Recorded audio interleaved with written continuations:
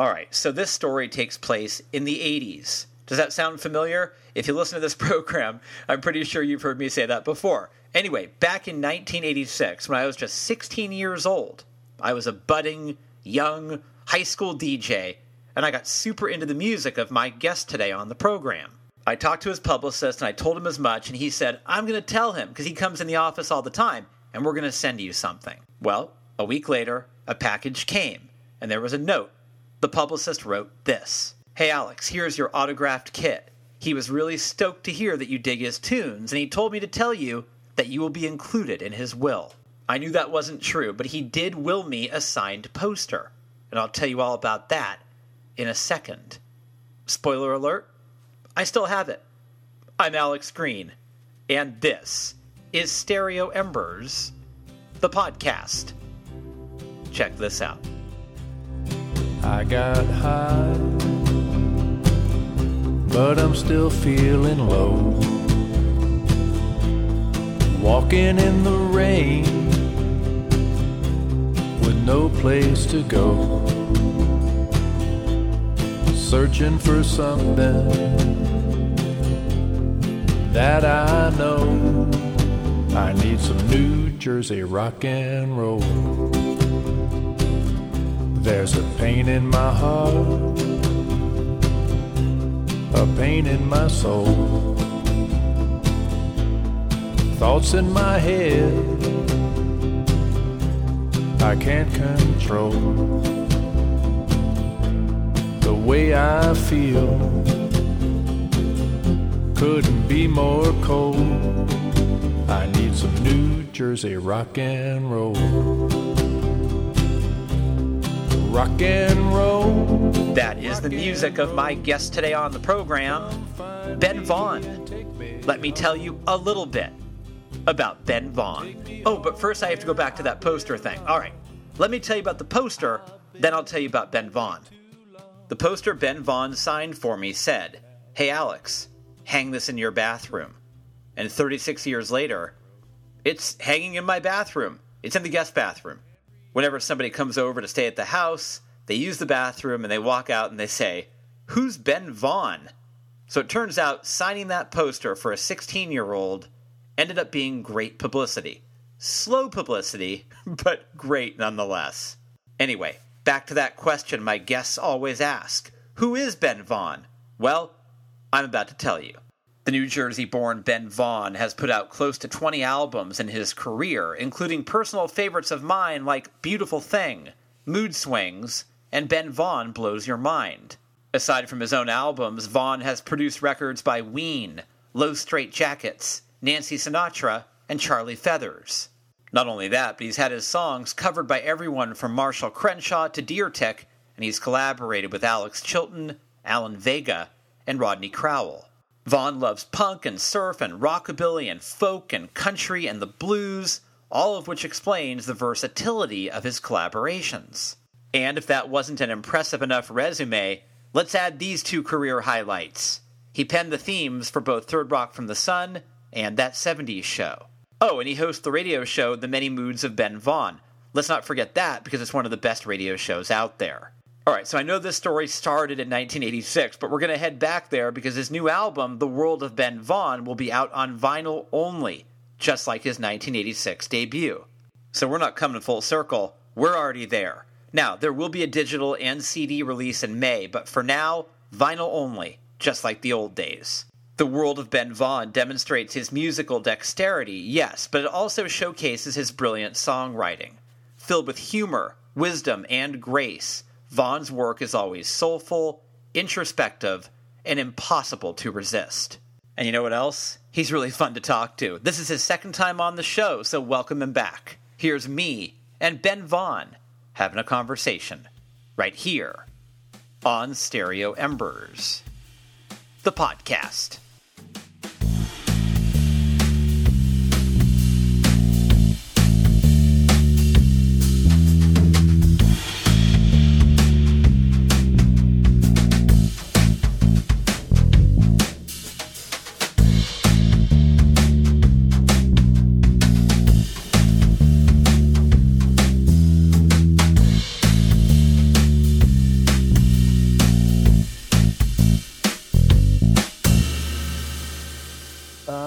last time I spoke to you was Instrumental Stylings, I believe. That's right, Instrumental Stylings, and it was so funny because we had this conversation, and somehow you and I were talking about that Crosby, Stills and Nash song. Remember the Train to America, that Marrakesh song? Yeah, yeah. And this guy wrote this. He wrote this nasty note, but in a weird way, he complimented you. It was very weird. He was just going on and on about how angry he was that we hated that song, and then he said, Alex, you could never write a song as good as that. Ben Vaughn could, but you can't. Whoa. Oh man. I was like, Ben Vaughn could write a much better song than that. Well, I just changed my mind. I love that song and I love that guy. I still hate him. Okay, well, you have that right. How are things going? Are you pretty busy these days? Getting busy again. Yeah, now that the COVID lockdown chapter is pretty much behind us, I'm on stage again. I'm going to be going to Spain for a 10-city tour in May. That's going to be great. And I'll be playing on the island of Mallorca. Wow. During that tour, which I'm a big fan of Robert Graves and Alan Silto, the writers, and they lived there. So I'm going to explore where they lived and the whole bit. It's going to be great. Didn't Silto write Loneliness of the Long Distance Runner? Yes, he did. And he also wrote Saturday Night, Sunday Morning. Which I haven't read. Is that great? Oh, man, it is so good. It is so good. And he's considered the father of the angry young man movement in England, with John Osborne, the playwright, which led up to the first Them album being released in the UK. It was called Angry Young Them. So it all comes together. Wow. Yeah. He was a British guy, so he found himself in Mallorca. Did he live there for the rest of his life, or was he just sort of just there for a bit? Well, back and forth. He got out of the RAF with tuberculosis, so he was living in Mallorca because of the climate, recovering. And it turned out there are a lot of expatriates, a lot of writers and theater people, English speaking expatriates there, writers, poets. And he fell in with that crowd, and Robert Graves was one of them. Yeah, Graves was great. It's interesting. Like, I read Long Distance Runner, and then I also read Stop Time around the same time I was in college. Remember Stop Time by Frank Conroy? I do, yes. That's an American angry young man. Definitely. Yeah. Yes. But then there's a little movie version of Long Distance Runner, and I remember it wasn't terrible.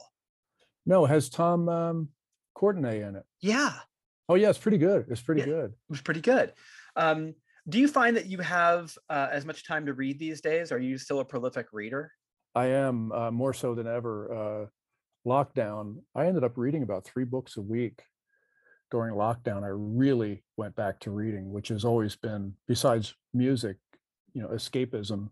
I'm very prone to being pulled away from reality into a piece of music or a radio program or a film or literature. And during lockdown, I was jumping around. I'd be reading one piece of fiction, one piece of history, and then maybe a music book at the same time. So I was always reading more than one thing at once, but never the same genre. Did you find that the pandemic actually kind of changed the stuff that you were attracted to? Because I found musically, I wanted to listen to really fast. I found myself going back to the undertones during the lockdown. I wasn't going Nick Drake. The undertones is always a good place to go to, no matter what's going on, really. I mean, Teenage Kicks is maybe the greatest record ever made. Yeah. I think you could actually hook it up to a machine and scientifically test it, and that would be true. It's so good. I don't know. I went back to a lot of, I rediscovered Kurt Vonnegut, went back and read all of his stuff, but I also discovered Maupassant.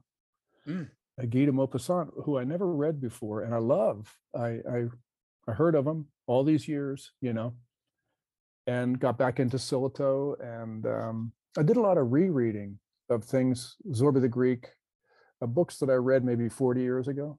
Wow. Kind of got back into it.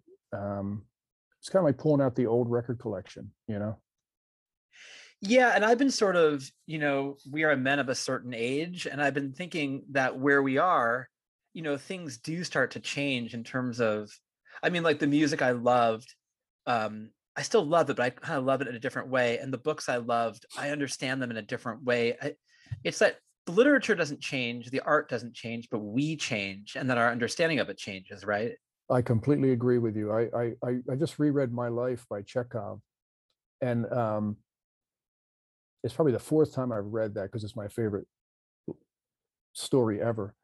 And again, it was I was it's almost like when you come out of the subway in New York City when you're younger, you always know where east is or west is, and then you come up 40 years later and you go the opposite direction and realize, oh wow, I'm looking at it from west to east. Like I'm going up 4th Street and I'm heading east when it used to always lead me west. That's how I feel when I revisit older pieces of music. My perspective is different now, and my compass, I guess, is different. It's weird because like Teenage Kicks still does for me what it always did, but like maybe I don't know. I'm trying to think like maybe a Drug Squad by the Clash doesn't. Even though I still love it, it just doesn't quite give me the same thrill. Whereas some stuff does, some stuff makes it, some stuff doesn't, and why that is, we'll never know. Yeah, the vulnerability of that lead vocal though on Teenage Kicks is I don't think I noticed it being that vulnerable before. Well, when I listen to it now, I'm like, oh man, that voice, a very vulnerable voice. Yeah, and I think I always go back to that Smith's line where he says, "Has the world changed or have I changed?" And it's like, well, the answer has to be us, and that's probably a good thing. That's true. That's true. You Like a know, tree, yeah, like a tree that you drive by every day for years and years. One day can have a different significance, but the tree did not change. You did. right? You changed around it for your own work, like for your own stuff. Did you rediscover elements of your music that you had, I don't want to say forgotten or wasn't thinking about, but did it sort of reboot you in a way, or did you feel you were just continuing where you left off? Oh no, no, it became more important to me because it became a survival skill, during lockdown. I found myself completely alone during lockdown, which is not what I anticipated. I had a lot of things scheduled. I was going to be touring in Europe and I had recording sessions planned and all kinds of things, and it all just stopped. And I went back into my music. I was writing songs and I started recording this new album I did during that time. And it was really an amazing, some of it felt the same and some of it felt brand new. But I am pretty proud. I finally figured out what the 4th string on the bass guitar does. That was that was a big moment for me. What does it do? If you have to ask, you'll never know. I can't explain it. There are no words. That's funny though, but you're like, oh, this is how this thing works. I've always avoided that string on bass, I finally figured out why it's there. In terms of like proficiency, did you find that you were putting in long hours with art? Like with the lockdown, and I know we've talked about it so much in the last couple of years among ourselves, but did you find that your work ethic actually in some ways got better, or was it the same? Definitely better because I wasn't interrupted Yeah. by anything. Like the phone wasn't even ringing and nobody was coming over. I wasn't being invited anywhere because there was nowhere to go. And I didn't want to watch the news all day long. My sleep habits changed too. Like I would just stay up all night, like I used to when I was 20, and just discovering recording, because it didn't matter if I was a mess the next day because I didn't sleep. Who cares? It's lockdown. Right. Where am I Right. going to go? Where am I going to go? The feeling of being alone, it made me think too. I thought to myself, like, maybe I shouldn't be alone. I thought, because I've always said this, but like I'm good at it. I've never, I don't have a problem with it. I have a facility for being by myself, but I'm not sure it's the healthiest thing. Was there ever a moment where you went, I need more people around me? Oh, definitely. There's at one point where I thought, I would even pay a cover charge to go see a band I know sucks. Like I just want to be in a bar where there's music. I don't care if the band sucks. I don't care if it's open mic blues jam night. I'm there. Well, it was a hard time. We all got a little wiggy. We all lost it every now and then because it's not natural, and I'm really good at being alone, and I can entertain myself really well with reading and listening to music and writing music myself or recording. But it was too much to ask. That much alone time it got bizarre every now and then. Yeah, I know. I was like, oh, Jaws in Russian. I'll give it a shot. Oh, you were in worse shape than I was. That's true, Ben. Are you okay now? Yeah, I'm good now. Okay, good. No, it's on in Russian. I'm worried. I'm worrying about you now. Yeah, I'll tell you what. Here's the thing. The question I'm going to ask you is, what did you learn about yourself? But I'll tell you mine, and I'm curious to hear how it stacks up with you, because I'm a writer, and I found during the pandemic that I went, you know what? Like, time is finite. I don't feel that sort of like endless road in front of me. It feels like that endless road is mostly behind me. And I thought, I have an urgency now to get the books written that I want to write. Like, let's get down to business. Let's get going. That was the big thing I learned, is like, I want to fire up the creative flow and work harder and faster. What about you?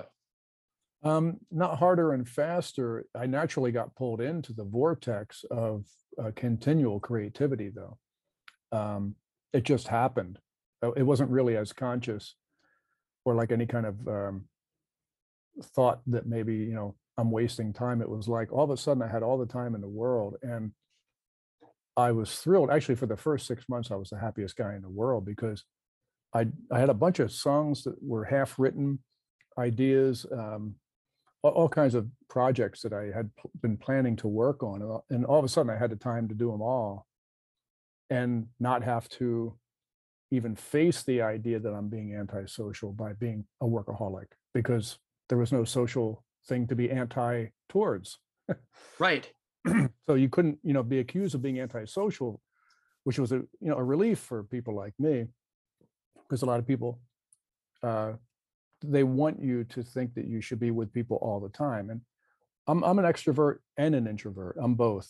There's really I don't see any reason why you have to choose one or the other, really, And, but I'm really good at being an introvert, really good at it. And I can go for long periods of time. And the work ethic just, it kicked in naturally. So I followed the same path as you, but I think it was maybe there was a less of a conscious declaration of urgency. As a thought exercise, if somebody said to you, like, hey, Ben, we're going to give you, X amount of dollars, take 4 weeks and go to this writer's colony and somewhere and just produce art for 4 weeks. Do you think you would have been as productive in that situation as you were during the pandemic? Probably not, no, because I would be socializing and playing bongos around a bonfire at night and passing a bottle of wine around. Why else? That's what a writer's colony is in my mind. Right. That's exactly what I was thinking too. I would probably start smoking cigarettes again, for the heck of it, it's an opportunity to be a bon vivant, Yeah. No, I'm a solitary worker. I don't workshop my stuff. I don't really collaborate with people until I've finished writing. And a lot of times my process is usually pretty private and solitary. And then playing with musicians and touring and being out in nightclubs and everything, that's incredibly sociable, So I get the best of both worlds in my life. When it comes time, and that balance got knocked off during COVID, for like a year and a half. Right. So that was a strange time. I learned a lot about myself. I'm very happy that I came out on the other end, maybe more sane than I was before, because priorities became very clear to me, and self-care became very clear to me. In self-care, in terms of like just general health? Well, physical health and also spiritual and emotional health. I'm not a big self-help guy, but I like reading that stuff. I always used to go to Barnes and Noble, and I would just go to the self-help aisle, and I would just pull these books off the shelf and read them. And some of them were ridiculous, and some were really great. But I always felt better when I left. Like I felt like something had healed in me. Hard to explain. And same thing with religion. Like I'll read some Buddhism or even the Bible, and I'm not really a believer, but I feel better afterwards, more spiritually centered. So I explored a lot of that stuff during lockdown, just to make sure that I'm not going over to the dark side. Yeah. So it provided that kind of balance. That's interesting. That sort of like that gravitational magnet pull to self-help. Like, what could go wrong? Yeah, it can't hurt, right? Right. It can't hurt to be checking that stuff and absorbing some of that stuff, and you can throw out what doesn't work for you and keep what does. It's a process I like. I mean, I'm always working on myself, always trying to lighten the load that just being alive on the planet Earth is, that you inherit, but just by being a human being. you know Yeah. I'm always trying to have that be, have less drama in my life and less heaviness.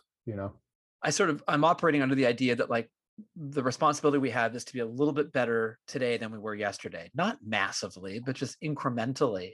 And it sounds like you're sort of that same mind where it's like, we are a work in progress. Oh yeah, a tiny bit every day, and a lot of times it's invisible to the naked eye, like healing is. When you have a wound, you're obsessed with it. You're very aware of it. You're addressing the wound or whatever, and this could be a metaphor or a real wound. And then one day, when you're not paying attention, you realize that you're healed. That's right. That's right. Years ago, I took about 2 years off of dating because every woman I would go out with, I'd make the same mistakes, and it got to the point where I couldn't stand that reflex, just making the same mistakes, whether it's conversationally or behaviorally. I was like, oh, here I go again. And so I thought I need to step away from the playing field and just like improve that element. Otherwise, it's just going to be the same. And I don't know if I could have the stomach for that. Well, yeah, I mean, recognizing patterns is the first step towards self-improvement.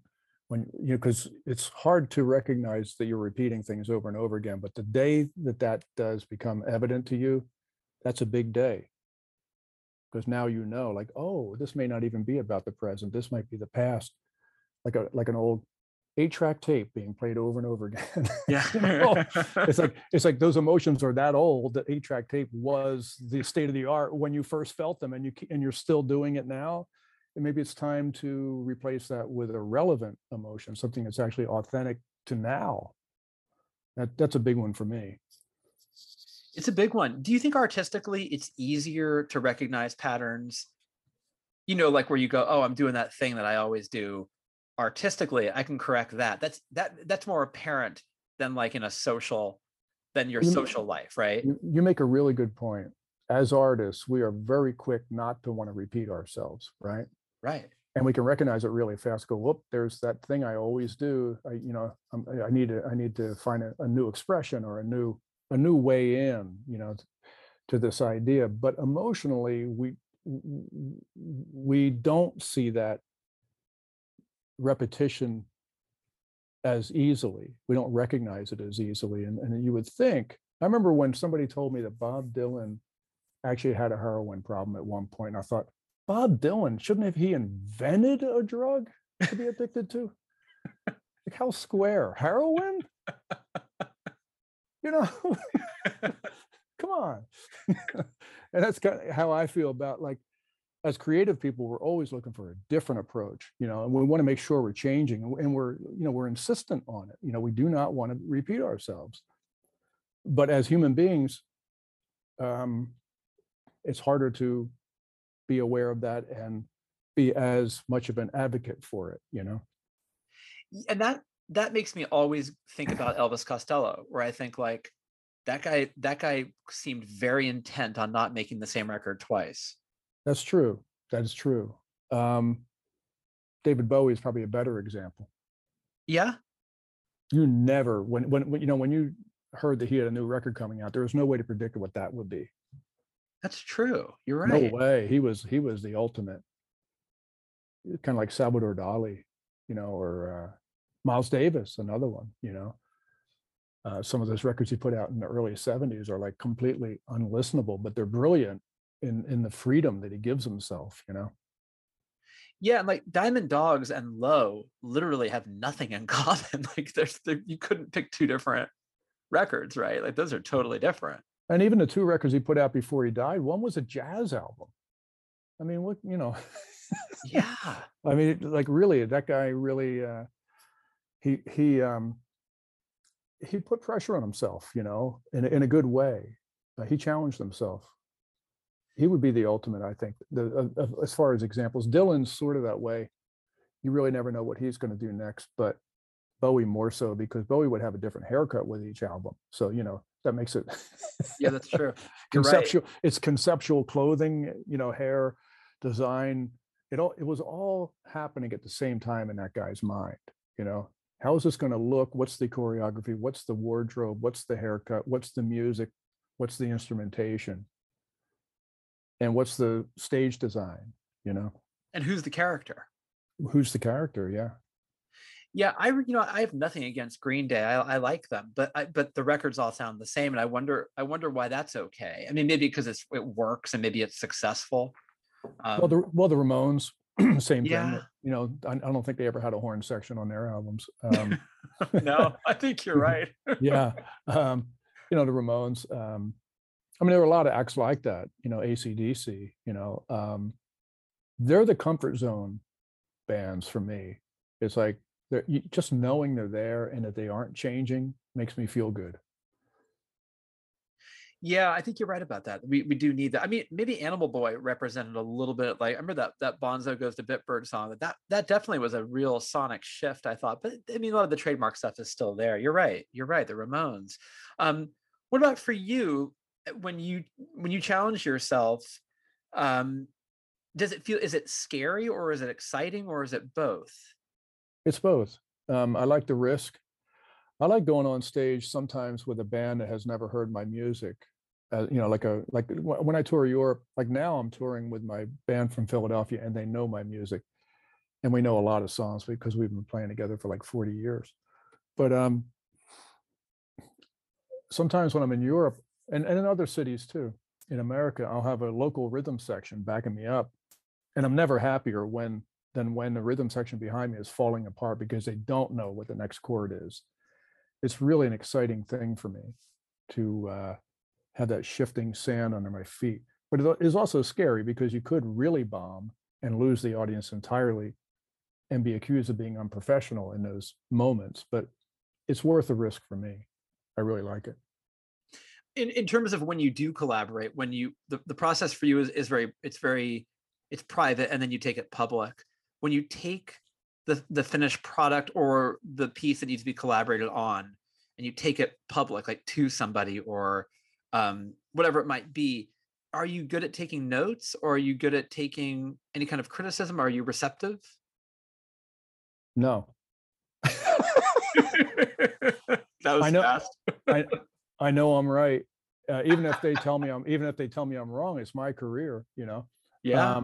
I wouldn't release it or I wouldn't put it on stage if I didn't agree with it, I'm fortunate in that sense that I'm not signed to a major label where the A&R department has a meeting with you and they tell you they're going to drop you because the new direction you're going in is not the one they want you to go in, I've never been marketable enough to have that kind of pressure on me. So I go my own way, and I've yet to put out Metal Machine music, so I think I'm doing okay. Yeah. If you had been in that situation, if you'd been signed to Elektra in 1997 and that had been put on you, would you have responded favorably, do you think, or is it hard to say? Well, I had it happen with me, actually. In 1985, I had a demo deal with Warner Brothers. Marshall Crenshaw just put out his version of my song, I'm Sorry, But So Is Brenda Lee. So Warner Brothers, they wanted to know who this guy was who wrote this song, because that song is sardonic and it's a serious song with a weird title. They thought I was like a Randy Newman kind of guy. And they signed me to a demo deal, and I went in with my band, and we ended up sounding like Paul Revere and the Raiders, They were very confused. And then they came out and saw me live, and they told me, we think you should get rid of your band and take yourself more seriously. And I just said, I can't do that. I know that I won't be happy, and I don't think that what I'll end up giving you will be what you want anyway, even after I compromise and make myself unhappy. I think you're going to be unhappy. I was lucky in the sense that I was already 30 years old by then. If I was 21, I might have went for it and lost my soul. Yeah.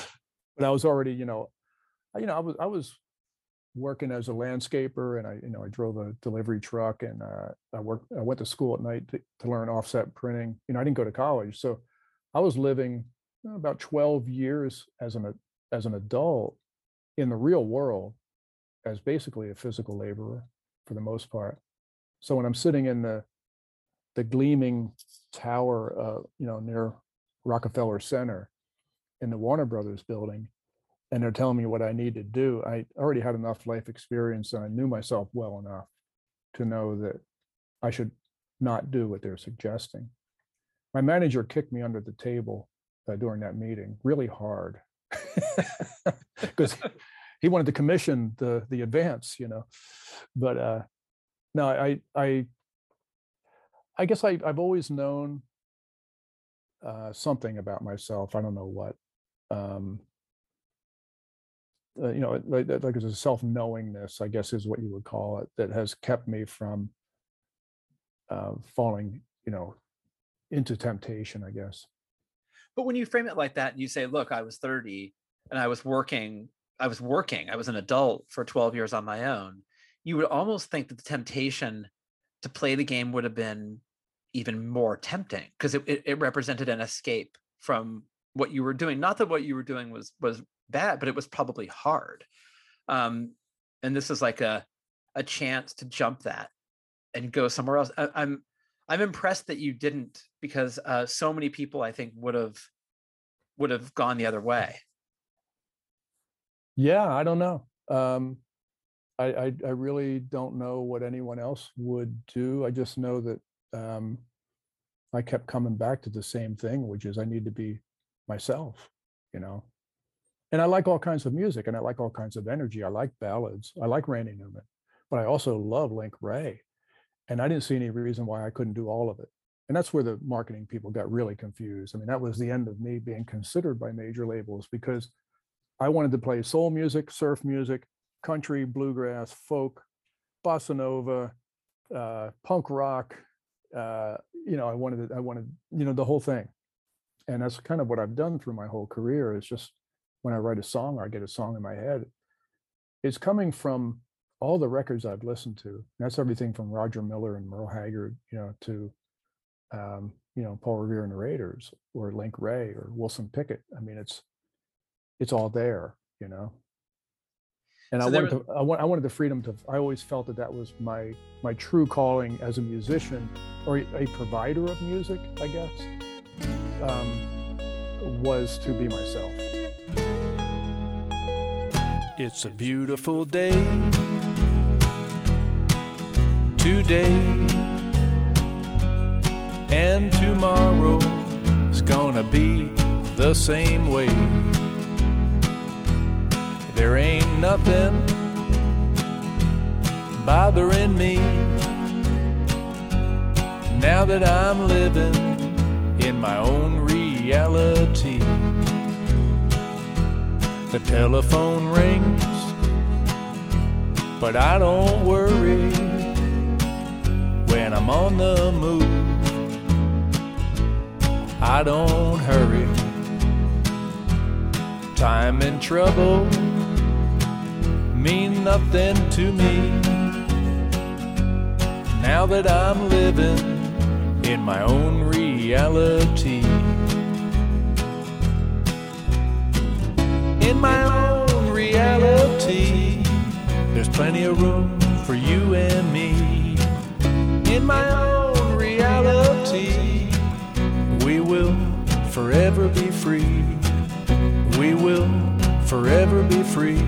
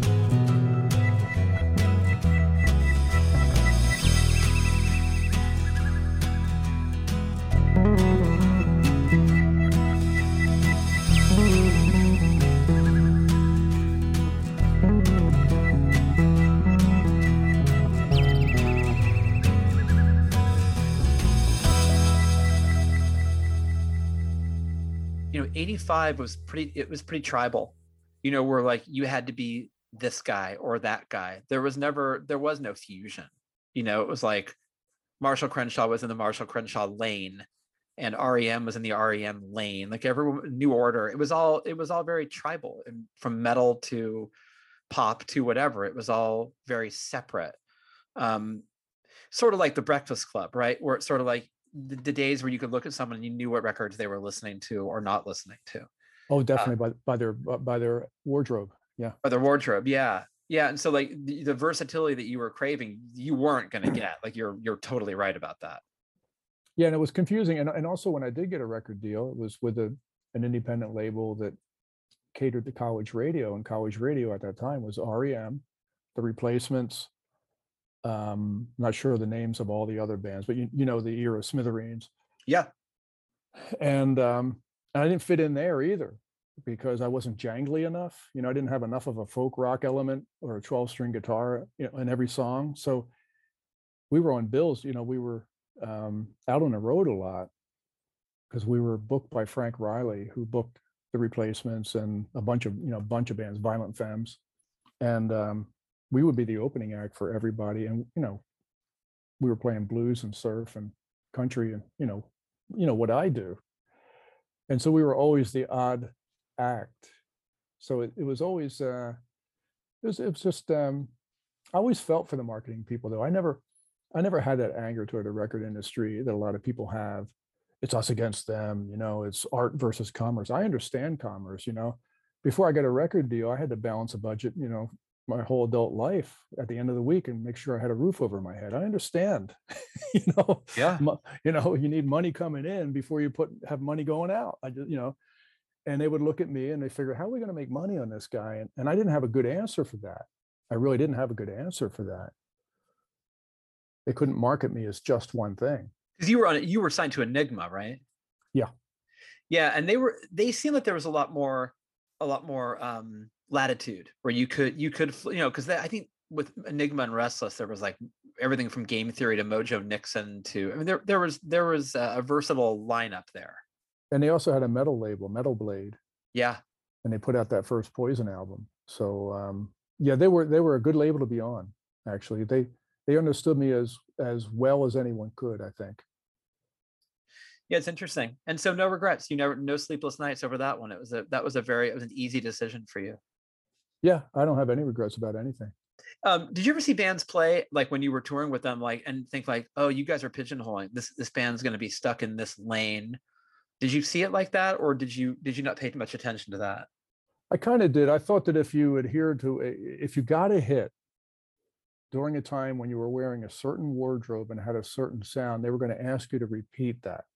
And then when you're old enough for the oldies circuit, just hope that none of those songs were sung in falsetto.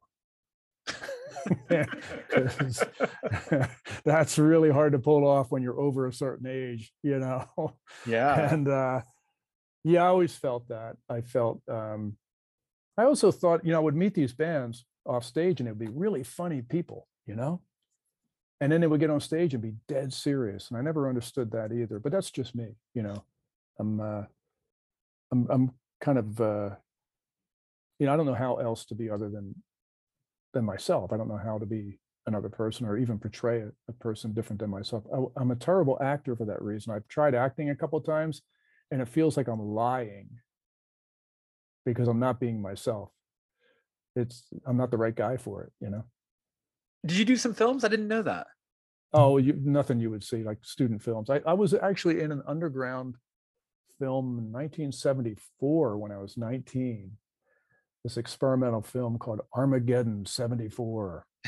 And it's like a 9-minute short film that I'm in that just resurfaced recently. And a non-speaking role. I kind of stumble around with a bottle of whiskey in my hand in it. But I've done a little bit of acting because, you know, people have approached me and they thought that since what I do on stage is effective, that I might be good, you know, in front of a camera too. But I don't know how to leave myself, you know. I don't know how to not be me. Now, a lot of people, they really can do it easily, and I really admire that. And then there are also people who need to do that because they don't like who they are.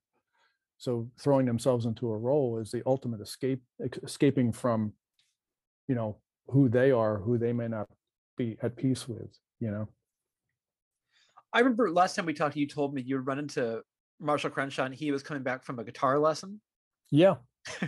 I've never forgotten that, because I love that you told me that, because I remember thinking like, yeah, you have to keep working on your craft. And for you, do you have a sort of Crenshaw-like discipline in terms of your own work ethic in terms of like a specific instrument?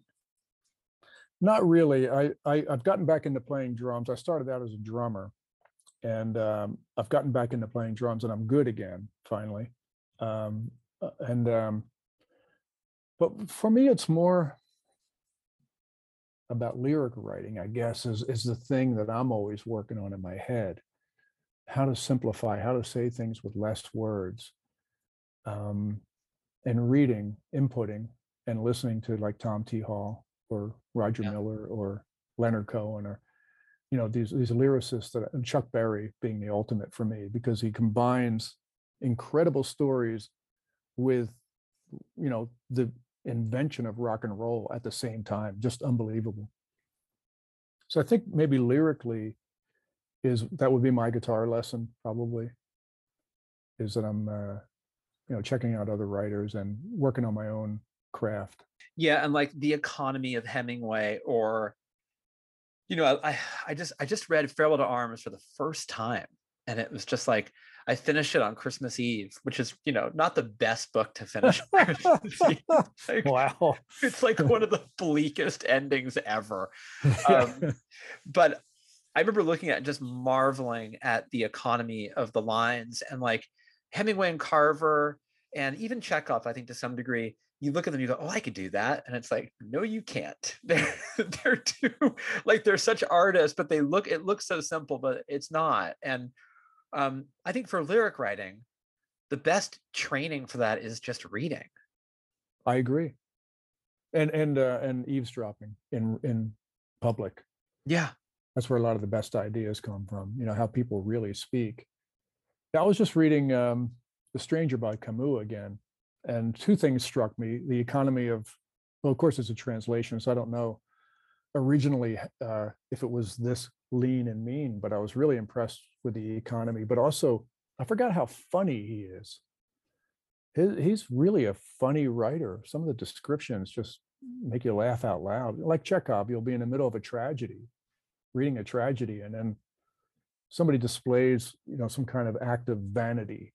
You know, they walk into the room and they're dressed a certain way, and the way Chekhov describes it makes you laugh out loud, you know? Yeah. I love that. And that's what I, as a writer, I don't feel that I need to care about being funny in the middle of a serious song.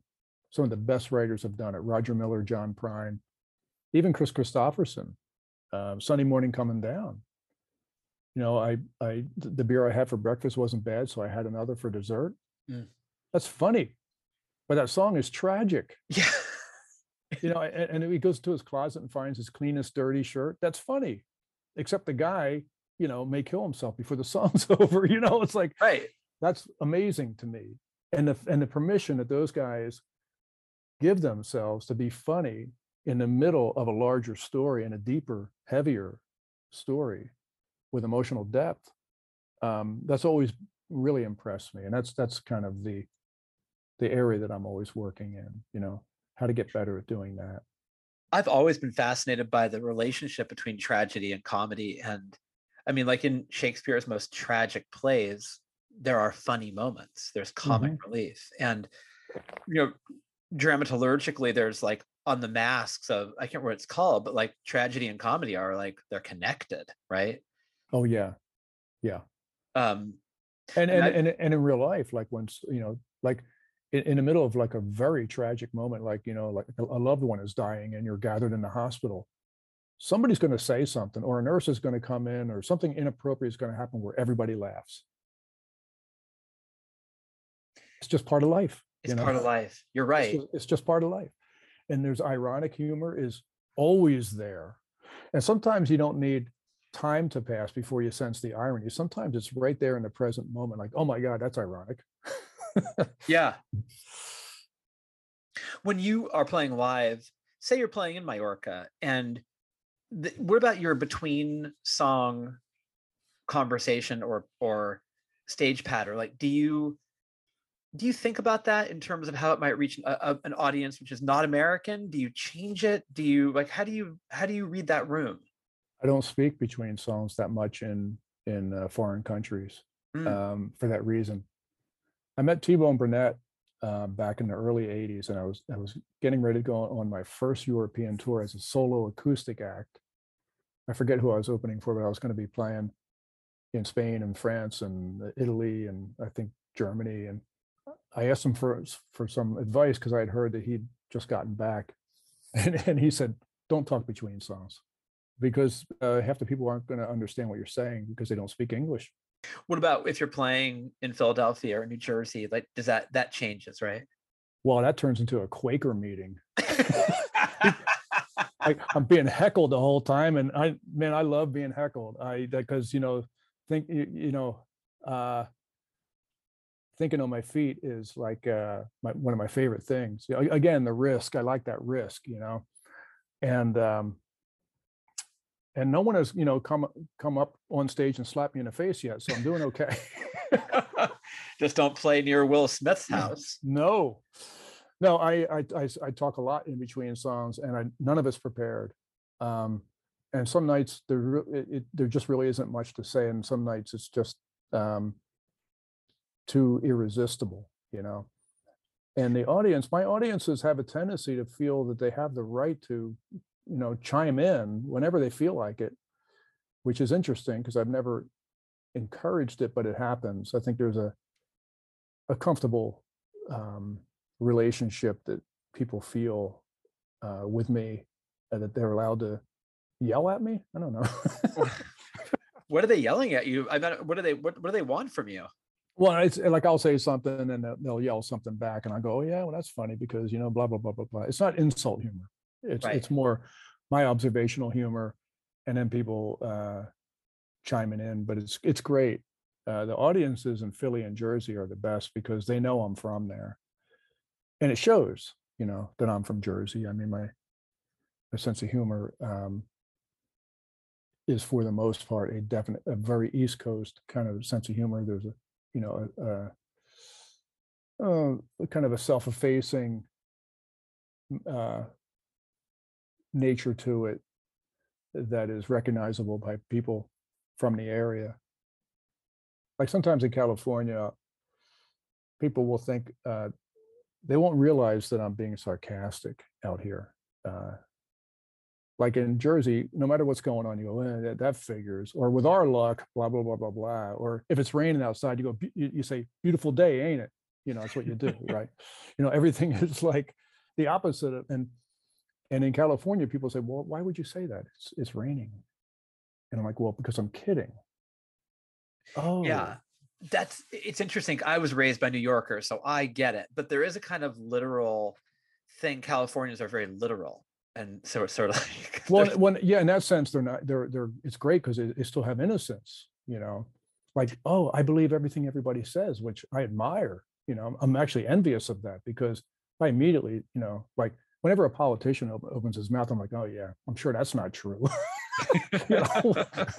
And because I grew up, in an area where a lot of corruption and graft and the whole thing, the wards in the city that are being controlled by these guys, these ward leaders that, everybody's on the take, and you just kind of have a cynical attitude about how the world works. And when you get out into the West, if you're in Colorado and you talk like you're from New Jersey, I remember Tom Waits once said that the behavior that a New Yorker has on a daily basis would get you arrested in a small town in the Midwest.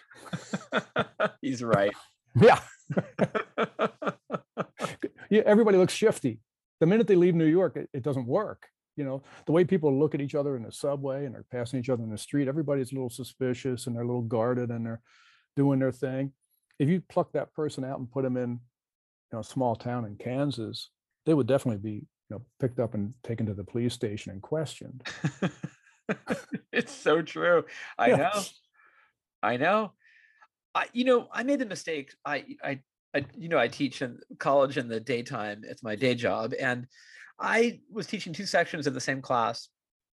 In my 8 o'clock class, I made a joke and it really landed, like it killed. And for the 10 o'clock class, I made the same joke and it bombed.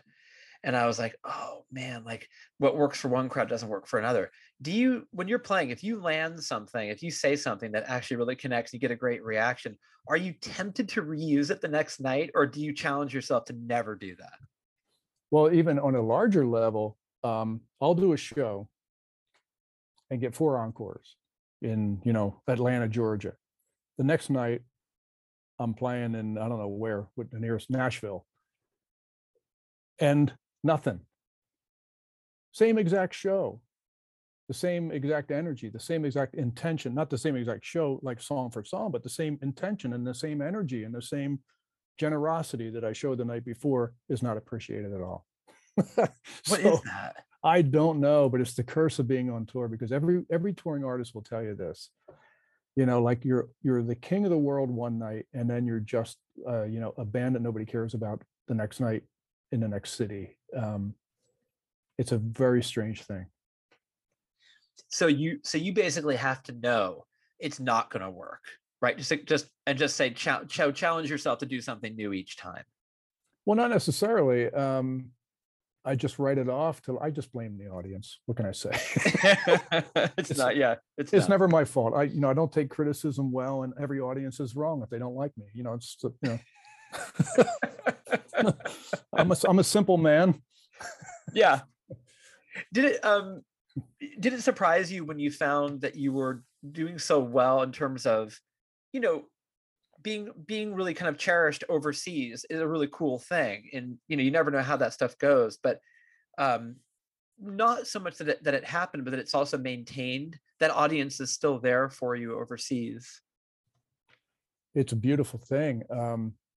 When I put out my first record, it was doing pretty well in the States. It was like 1986, I guess, and I started getting all these fan letters from Europe. And I got one, I remember the first one I got was from France. And it was a guy who was obviously using an English-French dictionary when he wrote his letter to me. And at one point he was asking me, besides your new album, do you have any other recorded music? And if you do, could you please send me adhesive? And I was like, huh? So I looked, and I realized, oh, he means tape. And I was like, oh my God, I really, this is great. I love having an audience like this. And The first time I went over was in the late 80s, and it was amazing. It was really amazing. We played at the Transmusicale Festival in France, in Rennes. And from that point on, I'm just, the fact that it's like what you said, it's a loyal audience, and it gets passed down from generation to generation. Like they bring their kids, and then their kids are growing up, and then the kids bring their kids. So for the last 40 years now, almost 40 years, I can always go over there and tour, and I'm actually recognized on the street, like in Madrid. It's sort of like a fantasy where I never really wanted to be famous. Like I didn't want to be Elton John or anything. I just wanted to make a living making music, because I wasn't before. It was very simple for me. And I was raising a kid too, I became a dad when I was 20 years old. So all that time, I've had responsibility all this time. So it's pretty easy for me to not care about being a rock star and care more about making a living. And Europe gave that to me, to actually go over there and be paid well, to perform and have large crowds. And it's really been great. And I'm looking forward to going over again. We were supposed to go over right before lockdown. So this is a rain check tour we're doing in May. Was there ever a thought in your brain that you were like, hey, maybe I'll relocate over there, pull a Silto and live there? Or is that? Oh, definitely. Yeah. When my son turned 18, I was thinking of moving to Madrid and becoming the local rock star, Right. Kevin Ayers, are you familiar with him? Oh yeah. He lived in Mallorca, and he was the local rock star, the British rock star of Mallorca, and I definitely entertained it. And I chose to come out to LA to pursue film music. And if that didn't work out, I was definitely going to go to Madrid. But when I got to LA, within 3 months of moving here, I got a TV show that ended up becoming a hit. So I never left. Last time we chatted, you were sort of consciously sort of staying away from that kind of thing. Are you back to doing that and more regularly, or? No, I'm not doing it at all. I'm still exactly where I was. Yeah. I retired when that 70s show went off the air. I retired from film music. I did it for 11 years. And the deadlines were super, super intense. And it was never really my world. I loved everybody in it and I loved the work, but I'm a musician. I'm not a entertainment business guy, Right.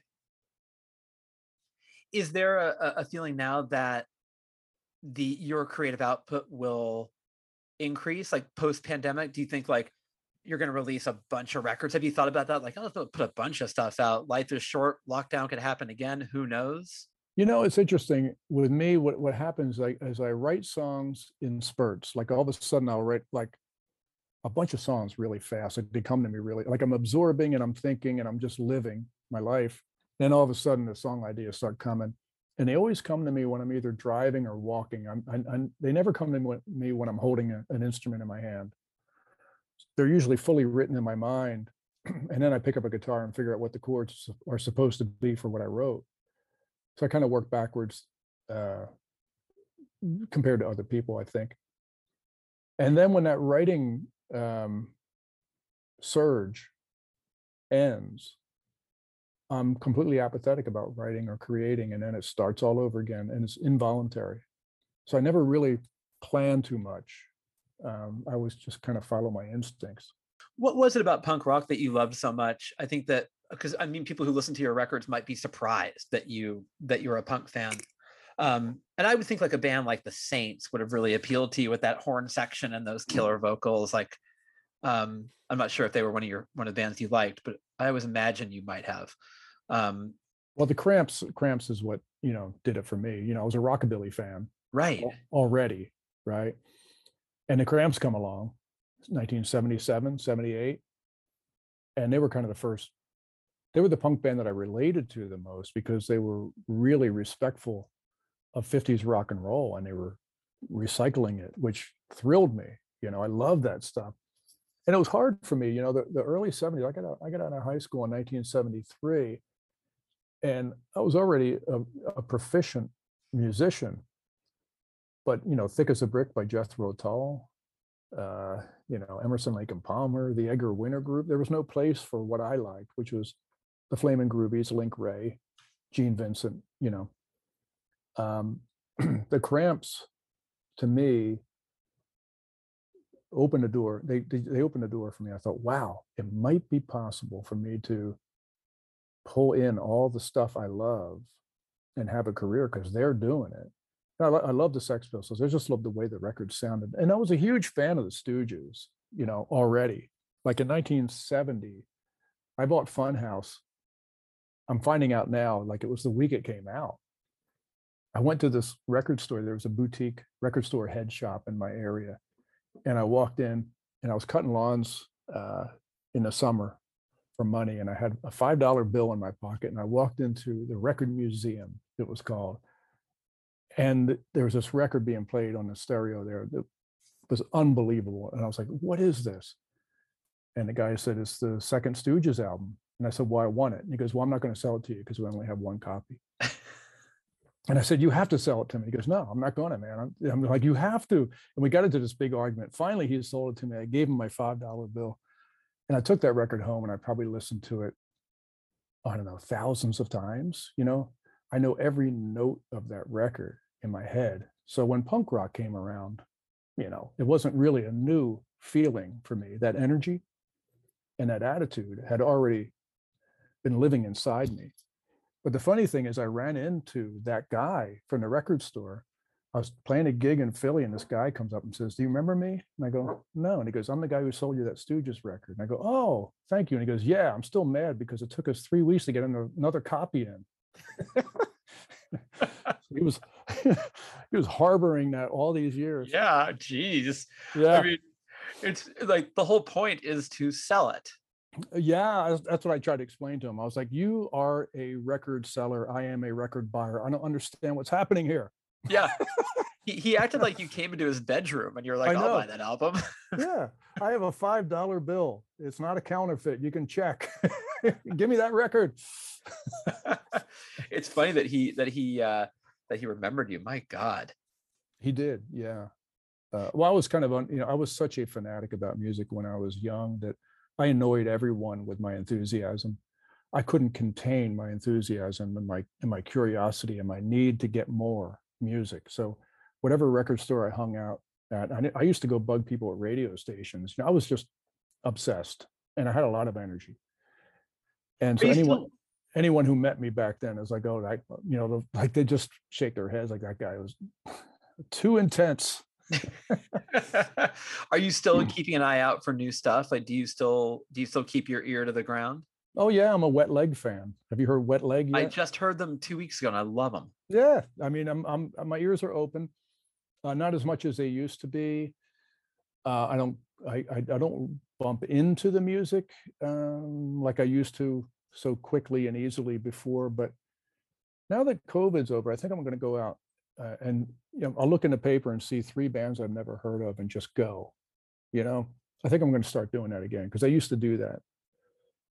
Yeah, that's a cool thing. I got a band for you. There's this band, Bad Nerves. Have you heard them? No, it's a great name though.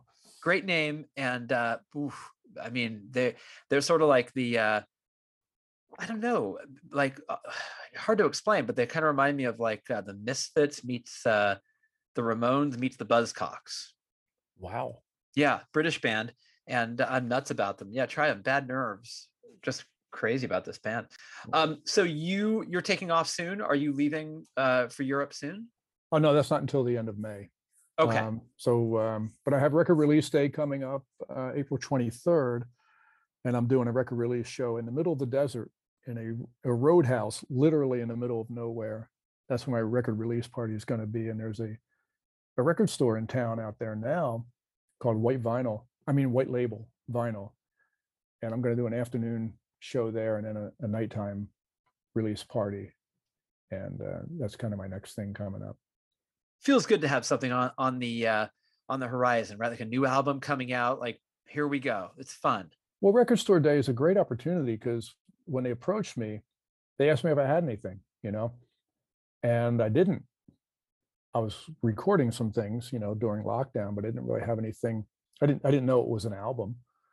And when they said, well, if you have something and you can get it manufactured in time, we'll feature it, you'll be part of Record Store Day. And I thought, wow, that's, knowing that the last time I made a record, knowing it was going to be a 12-inch LP was in 1986. Jeez. Because that was the only format there was. I mean, CDs existed if you were Michael Jackson or Billy Joel, but not for, independent artists. And that, to make it an LP only. So I went in, I went into this project thinking of side one and side two. I could picture it in my mind, the whole thing, the artwork, while, it was a great concept to be serving musically. Well, man, it's good to have you back, and I'm glad that business as usual. You can go overseas and see your fans over there, make a living, and get back to the business of music. Yeah, I'm very happy about it, and it was great talking to you. But I recommend you read something different next year before Christmas Eve. Yeah, man, can you believe I did that? I was reading, I was like, God, there was a little bit of hope in the end, and then it was like, nope, everybody dies. Well, you gave it away. Yeah, I gave it away. So anyone out there who hasn't read Hemingway, Farewell to Arms, is that what it was? Farewell to Arms, and it's so brilliant because it's like everybody dies and he just walks out of the hospital, and it's like, now what? Exactly. Right. It's so bleak. Kind of like the end of this conversation. We gotta leave on a happier note, man. Yeah. Okay. But no, it was really great talking to you, and I'm really happy we hooked up again. This is great.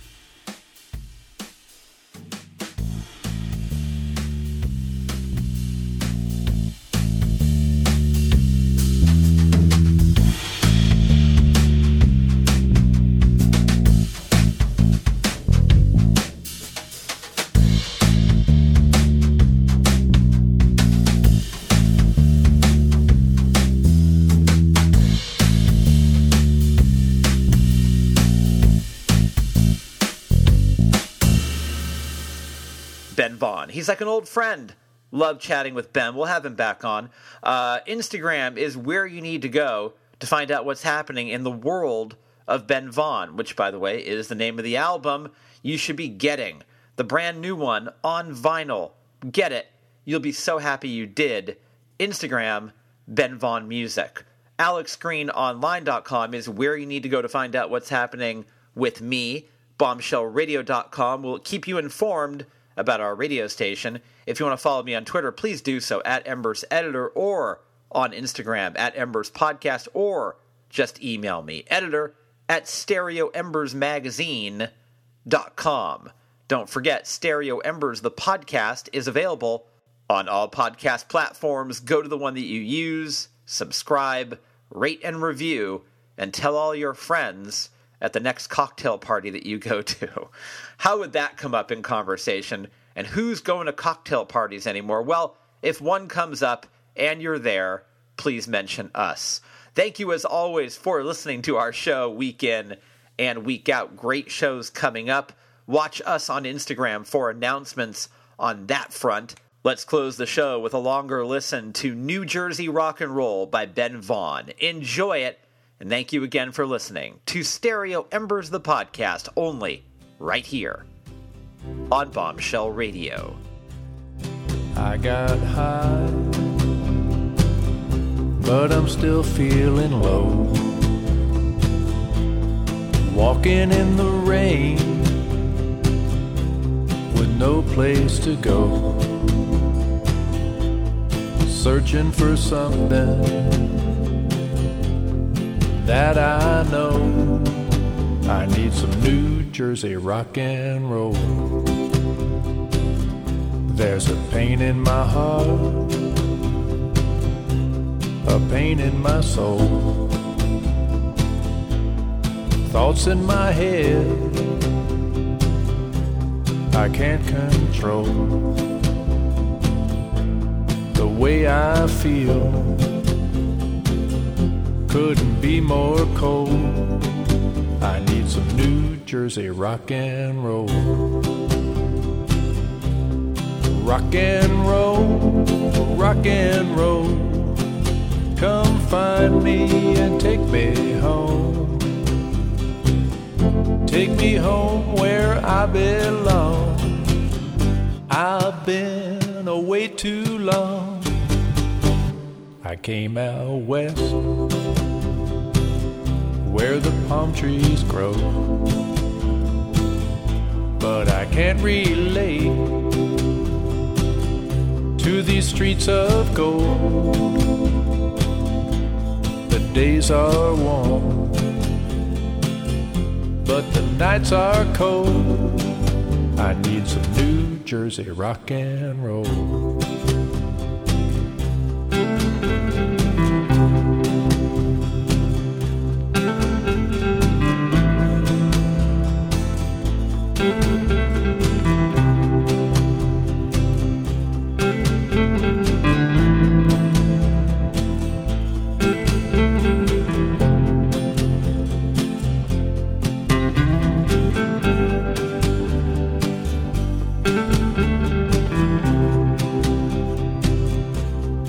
I got high,